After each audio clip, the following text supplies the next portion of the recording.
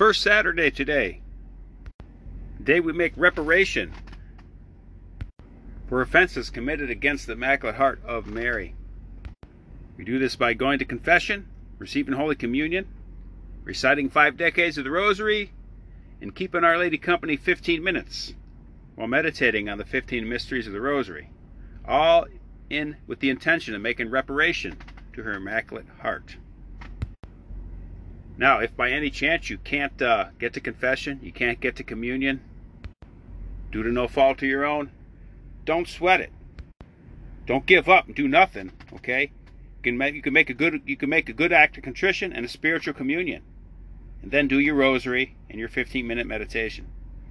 You may not get the grand slam home run, but hey, at least get on base with a single or a double. From the Acts of the Apostles we read, "Now the church had peace throughout all Judea and Galilee and Samaria, and was edified, walking in the fear of the Lord, and was filled with the consolation of the Holy Ghost. And it came to pass that Peter, as he passed through, visiting all, came to the saints who dwelt at Lydia.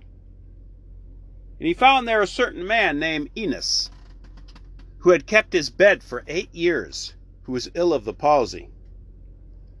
Peter said to him, 'Enos, the Lord Jesus Christ heals you. Arise and make your bed.' And immediately he rose. And all that dwelt at Lydia and Saron saw him, and were converted to the Lord. And in Joppa there was a certain disciple named Tabitha. This woman was full of good works and alms deeds, which she did. And it came to pass in those days that she was sick, and died. Whom when they had washed her and laid her in an upper chamber, and because Lydia was near to Joppa, the disciples, hearing that Peter was there, sent unto him 2 men, desiring him that he would not be slack, but to come unto them. And Peter, rising up, went with them. And when he was come, they brought him into the upper chamber. And all the widows stood about him, weeping, and showing him the coats and garments which Tabitha made them. And they all being put forth, Peter knelt down and prayed. Turning to the body, he said, 'Tabitha, arise.' And she opened her eyes. And seeing Peter, she sat up. And giving her his hand, he lifted her up. When he had called the saints and the widows, he presented her alive. And it was made known throughout all Joppa, and many believed in the Lord." The Vicar of Christ, St. Peter, is doing exactly the things Jesus did. All the apostles are. Okay, we're going to finish up the Bread of Life discourse in John. "These things Jesus said, teaching in the synagogue in Capernaum. Many therefore of his disciples, hearing it, said, 'This saying is hard. Who can hear it?' But Jesus, knowing in himself that his disciples murmured at this, said to him, 'Does this scandalize you?'" He's talking about eating his flesh and drinking his blood. "If then you shall see the Son of Man ascend up where he was before. It is the Spirit that quickeneth, the flesh profiteth nothing. The words that I have spoken to you are spirit and life." Now this is the verse that non-Catholics will use to refute the Catholic teaching on the Eucharist, that it is really Jesus' body. It is the Spirit that quickeneth, the flesh profits nothing. That's what they say. They interpret it to mean Jesus is not present in the Eucharist, because it says the flesh profits nothing. But if you take that to its logical conclusion, it just blows up on itself. The flesh profiteth nothing. Well, the Gospel of John also says that the Word was made flesh and dwelt among us. Does that profit nothing? Jesus' flesh was nailed to the cross. Does that profit nothing? Here's how to properly interpret that. It is the Spirit that quickeneth, the flesh profiteth nothing. In other words, this ain't no regular flesh you're going to eat. This is divine flesh, the Spirit. It's the Spirit that quickeneth, his divinity. This is divine flesh, not ordinary flesh. These people were standing there listening to him say, you got to eat my flesh. And they're thinking of cannibalism. They're thinking, wow, I got to go up to this guy's forearm and take a bite of it? It is the Spirit that quickeneth. It's sacramental. They're going to eat his flesh under the sacramental appearance of bread. It's a spiritual eating of his flesh. It is his flesh, it is, but it's a sacramental eating of it, a spiritual eating of it. Totally real.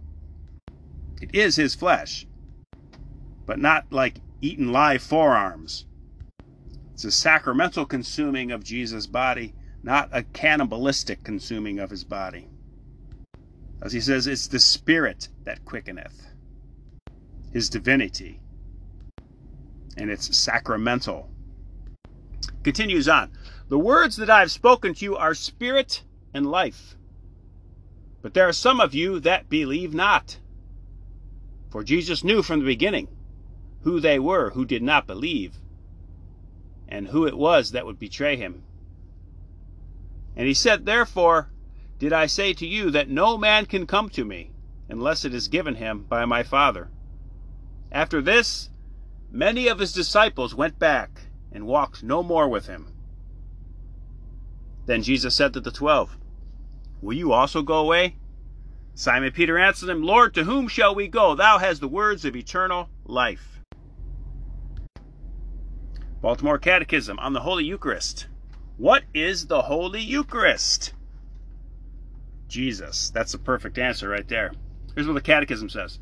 The Holy Eucharist is the sacrament which contains the body, blood, soul, and divinity of our Lord Jesus Christ, under the appearances of bread and wine. It is Jesus indeed. When did Christ institute the Eucharist? At the Last Supper, the night before he died. Who was present when he instituted the Eucharist? The 12 apostles. How did he institute the Eucharist? By taking bread, blessing, breaking, and giving to his apostles, saying, take ye and eat, this is my body. And then by taking the cup of wine, blessing and giving it, saying to them, drink ye all of this, this is my blood, which shall be shed for the remission of sins. Do this for a commemoration of me. Again, do what? Change bread into my body. Change wine into my blood. When our Lord said, this is my body, the substance of the bread was changed into the substance of his body. When he said, this is my blood, the substance of the wine was changed into the substance of his blood. Get where we're going with this? Transubstantiation, this substance. Jesus Christ is whole and entire, both under the form of bread and under the form of wine. After the substance of the bread and wine had been changed into the substance of the body and blood of our Lord, there remained only the appearances of bread and wine. It says, what do you mean by appearances? By appearances or accidents of bread and wine, we mean the figure, the color, the taste, the smell, whatever appears to the senses. And what is this change of bread and wine into the body and blood of our Lord called? Transubstantiation. Substance of bread turns into the substance of his flesh. Transubstantiation. How was the substance of bread changed into the substance of the body and blood of Christ? By God's almighty power. It says this change of bread and wine into the body and blood of Christ continues to be made in the church by Jesus Christ through the ministry of his priests. When did Jesus give his priests the power to do this? He gave his priests the power to change his bread into his body at the Last Supper when he said to the apostles, do this in commemoration of me. Again, do what? Turn bread into my body. Turn wine into my blood. And the final question, how do priests exercise the power of changing bread and wine into the body and blood of Christ? Answer, through the words of consecration in the Mass. This is my body. This is my blood. All right, you guys be ready for 4:30 Mass. Be over there at 4:15. I'll meet you over there after work. As it's the first Saturday, we'll offer that Mass in reparation for all sins committed against the Immaculate Heart of Mother Mary.